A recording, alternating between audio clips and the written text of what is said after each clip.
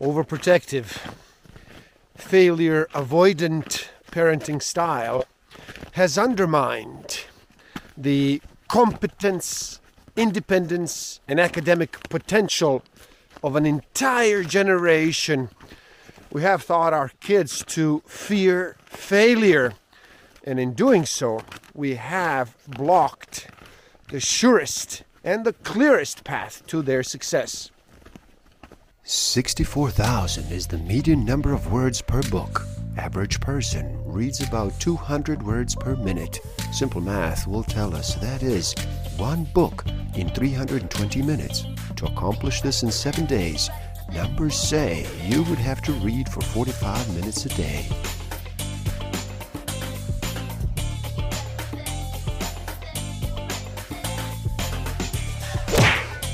Don't forget to subscribe. Hit that notification button, like, comment, and share. Enjoy.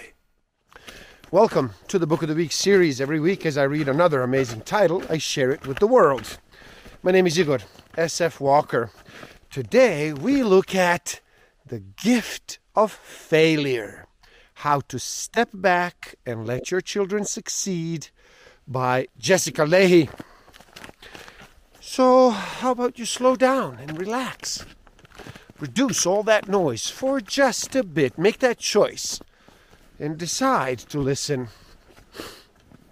In this video, we look at a book written by a mother and a teacher.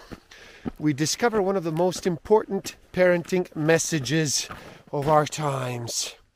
Unless we allow our children to learn how to take on challenges, they won't thrive in school and in life. Stick around till the end. I will share with you some tools I haven't used that will help you tremendously in this game of life. Discover a way to find out what actually motivates you, what innate human need is driving all of your decisions and your behavior. I will share some tools to improve your self-awareness, social awareness, self-management, and relationship management. The setbacks, mistakes, miscalculations, and failures we have shoved out of our children's way are the very experiences that actually teach them how to be resourceful, persistent, innovative, and resilient citizens of this world. If we are to believe the fear-mongering mass media, harm is all around us. Baby snatchers disguised as maternity nurses, antibiotic-resistant germs, toxic chemicals, disease-carrying ticks bullying kids, unfair teachers lurking pedophiles. No wonder we've all become anxious parents. However, this fear doesn't just cause us to overparent. It makes us feel overwhelmed. There is a term for this behavior in psychiatric circles. It is called enmeshment. And it is not healthy for children or for parents. It is a maladaptive state of symbiosis that makes for unhappy, resentful parents and failure to launch children who move back into their bedrooms after university. Children of controlling and directive parents are much less able to deal with intellectual and physical challenges than peers who actually benefit from parents who stand back and allow their children to try and fail and try again. Furthermore, the failure of our children experience when we allow them to make their own mistakes is not only a necessary part of learning, it is the very experience that teaches them how to be resilient, capable, creative problem solvers. An anxiety-ridden student handed in the following paragraph. Some people are afraid of heights.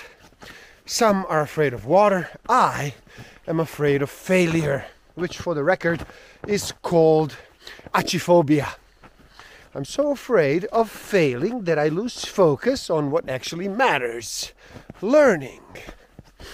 In focusing on the outcome, I lose the value of the actual assignment and deprive myself of learning. 13-year-old wrote this. In order to help children make the most out of their education, parents must begin to relinquish control and focus on 3 goals: embracing opportunities to fail, finding ways to learn from that failure, and creating positive home-school relationships. It is up to us. Parents have the power to grant this freedom to fail. Teachers have the ability to transform that failure into an education, and together we have the ability, the potential to nurture a generation of confident, competent adults. So let's get started. The self-esteem movement promised that we could feel good about ourselves in everything we do. The children will always like their parents, and we will feel great about our parenting all the time. But this is not how life, let alone effective parenting, works. Children who like their parents all the time tend to be not children who are corrected when they misbehave or ask to consider the needs of other people. It does not feel good to punish or correct our children. No one wants to be the cause of tears and hurt feelings. It actually feels great to give our children sweets just before dinner with a conspiratorial finger over the lips, bonding with them in a shared secret threat. It feels wonderful to swoop in and rescue them from detention and a stern glare of the teacher when we do take that forgotten homework to school. Now, the catch is that what feels good to us isn't always what is good for our children. We're not used to putting off what feels good and right for us in the short term in order to do what is right and good for our children in the long term. So what would be a better way? What parenting practice can help our children acquire the skills, values, and virtues on which a positive sense of self is built? Parenting for autonomy. Parenting for independence and a sense of self born out of real competence, not misguided confidence. Parenting for resilience in the face of mistakes and failures. Parenting for what is right and good in the final tally, not for what feels right and good in the moment. Parenting for tomorrow, not just for today. Intrinsic motivation, the holy grail of parenting. The less we push our kids towards educational success, the more they will learn. The less we use external or extrinsic rewards, the more our children will engage in their education for the sake and love of learning. All kids begin life motivated by a desire to explore, create, and build. When babies take their first steps, it is because they are driven to discover and master their environment. Rewards may get results in the short term, but when it comes to encouraging long-term drive and enthusiasm for learning, rewards are terrible motivators. When a kid is fascinated by a task, he or she will be much more likely to persevere, even when he or she alters, even when the task gets more challenging, even when he or she fails to master the task the first time around. As kids do get older, our goal should be to preserve this natural curiosity and thirst for discovery, at all cost. Unfortunately, the methods we use to motivate our children, such as rewards, are in direct conflict with what keeps kids engaged and interested. There are a couple of issues at play here. First, rewards do not work because humans perceive them as attempts to control behavior, which undermines intrinsic motivation. Second, human beings are more likely to stick with tasks that arise out of their own free will and personal choice.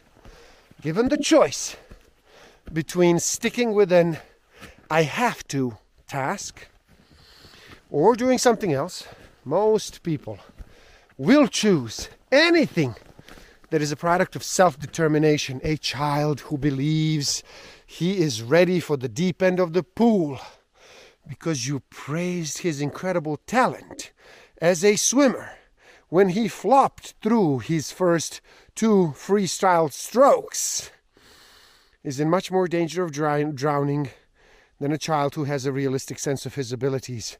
Be honest with your children. Praise them for their resilience and the efforts they do make to recover from their mistakes. Above all, keep your eyes on the prize, intrinsic motivation. Small failures, when the stakes are relatively low and the potential for emotional and cognitive growth is high, are what psychologists Elizabeth and Robert Bjork call desirable difficulties. Learning that comes with challenge is stored more effectively and more durably in the brain than learning that comes easily. Learning occurs when we observe something. We hear, see, or otherwise experience information in some way, and our brains transform that perception into a representation our brains understand. This is called encoding. Consolidation is the process of organizing, sorting, and ordering perceptions and experiences into something the brain can store away and then pull up later. Finally, in order to really nail that memory down, we must tag it for retrieval later on. Controlling parents give lots of unsolicited advice and direction. Controlling parents take over. Controlling parents offer extrinsic motivators in exchange for behaviors. Many basic household responsibilities, such as walking the dog or taking out the garbage, should be viewed as part of family maintenance, not as endeavors deserving of hoopla or a grand reward. Everyone should contribute to what needs to be done around the house. And rewarding these kinds of basic activities suggests that doing them is heroic, as opposed to expected. Controlling parents provide solutions or the correct answers before the child has had the chance to really struggle with the problem. Controlling parents do not let children make their own decisions. Autonomy supportive parents guide children towards solutions. Autonomy supportive parents allow for mistakes and help children understand the consequences of those mistakes. Autonomy supportive parents value the mistakes as much as the success. Autonomy supportive parents acknowledge children's feelings of frustration and disappointment. Autonomy supportive parents give feedback. The cost of overprotecting is that the child does not develop the skills to fight back, speak up, or get the hell out of the way. If a child is taught by their parents that an adult will swoop in and fight for them or save them from any form of challenging situation, that child will keep expecting that to happen and not look for solutions to help him or herself. That child would also not learn valuable communication skills that are necessary during the heat of emotional flooding during an argument. Grades are the worst thing that ever happened to learning, and until you find a way to establish a healthy relationship with them, they will torment, frustrate you, have you worried and stressed out, will make you sometimes feel not so good about yourself. Of course, you are better at some things than you are at others. One of education's tasks is to help you recognize your strengths and weaknesses. Try to avoid the compare game, whereby you judge your performance by comparing it to that of others. Doing so is both inevitable and counterproductive. The issue is not what others can do, but what you can do. Grades are an annoying and an exhausting fact of life, and despite debate over more effective alternatives, they're not going away anytime soon. But there are ways to promote intrinsic motivation and long-term learning in spite of them. Grades are not a measure of our children's worth, and often they're not even an accurate measure of their ability. While grades can be a measure of ability, more often they are a measure of the skill that make for successful students. Solid executive function skills, compliance, willingness to please, ability to follow direction, and self-discipline. Grades, for all the weight they carry in our culture, are less important than learning. Learning is the key to understanding our world and the universe beyond, to communicating with other people, and to innovating for the future of our society. Grades are the key to certain academic institutions and a few office doors. Autonomy over self-directed goals leads to intrinsic motivation, which leads to better learning and life success. Do not forget to praise effort, diligence, and perseverance. Seek feedback rather than scores. Those who equate failures with being a failure, who go into denial or seek to blame others for their failures, are doomed to repeat their mistakes over and over again, gaining nothing from the experience. If you have a sense of contingent self-worth, if your attitude towards yourself depends on whether you succeed or fail in a certain domain in comparison with other people, you may stop trying. Subconsciously, you decide that the best way to avoid losing is to stay out of the game.